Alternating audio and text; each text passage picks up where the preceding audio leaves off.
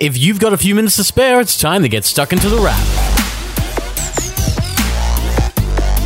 For the first week of May, you're tuned into The Wrap, Australia's fastest technology roundup. And being that this is being recorded on May the 4th, we think it's only right to say, May the 4th be with you, because today it is. And if you have an Amazon Alexa-enabled device like an Echo, the Sonos One, or an Ultimate Ears Blast, you can even get Alexa to join in on the Star Wars May the 4th vibe simply by asking it a question. You can ask for a Star Wars joke, a Star Wars limerick, because apparently they exist, and you can even ask Alexa to come to the dark side. Hey Alexa, come to the dark side. No, I'll never join you.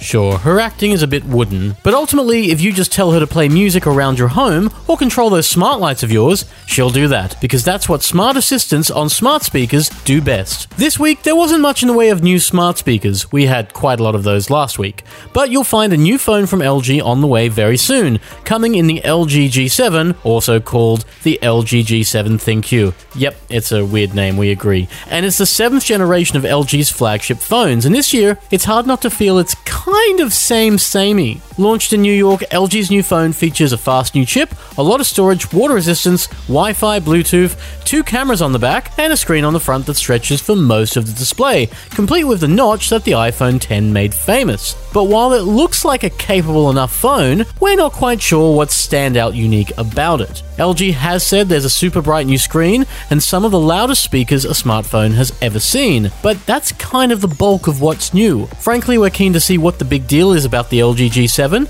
and it launches in Australia in June. And that's the same with a phone of a different kind. Bang & Olufsen has a phone of a completely different kind ready, and it's an update of some legendary earphones, see what we did there, hanging around since the 1990s. There's a good chance you've seen the B&O ear set before. They hang around the ear and they use a metal arm to strap an earbud in place inside the ear. It was one of the first earhook style earphones, and now it's back as the Beoplay brand brings a much desired update, cutting the cords and going wireless. The Beoplay ear set isn't the only gadget to go wireless this week either. It's joined by the Oculus Go, a portable self-contained virtual reality headset with the screen and hardware all built into the one unit. Think of it like a Samsung Gear VR or a Google Daydream where you don't need a separate phone, because that's exactly what this is. There's no Aussie price on this one sadly, but if you have a spare $300 or $400, you'll find the US price of $239 does convert and does ship to Australia.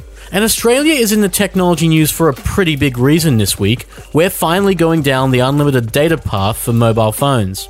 It's taken some time, but if you've ever complained about mobile data bill shock, you know, when you spend too much on your phone because you've just downloaded way too much, new plans from Telstra and Vodafone could be just what you're after. They're built specifically to be unlimited, but there is a catch. Of course there is, right? You'd expect that.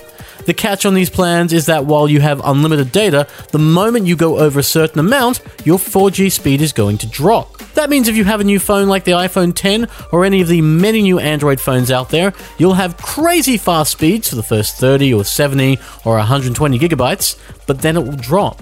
In fact, it goes right down to 1.5 megabit, almost a fifth of a megabyte per second, compared to the 12 megs per second it should normally work at.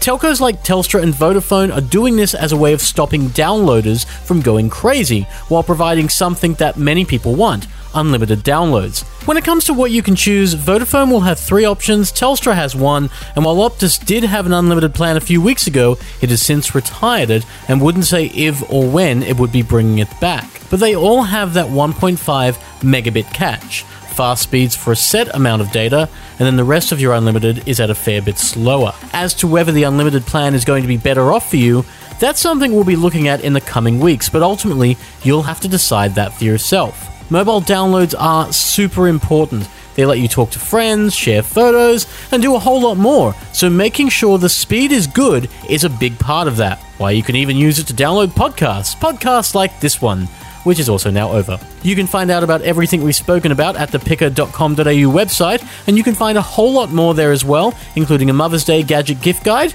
because Mum loves gadgets too. Australia's fastest technology roundup is available every Friday on Podcast One, Apple Podcasts, TuneIn, Pocket Casts, and more. And we'll be back next week for more of what's happening in the world of tech. Until then, have a fantastic week, and we'll see you next time on The Wrap. Take care.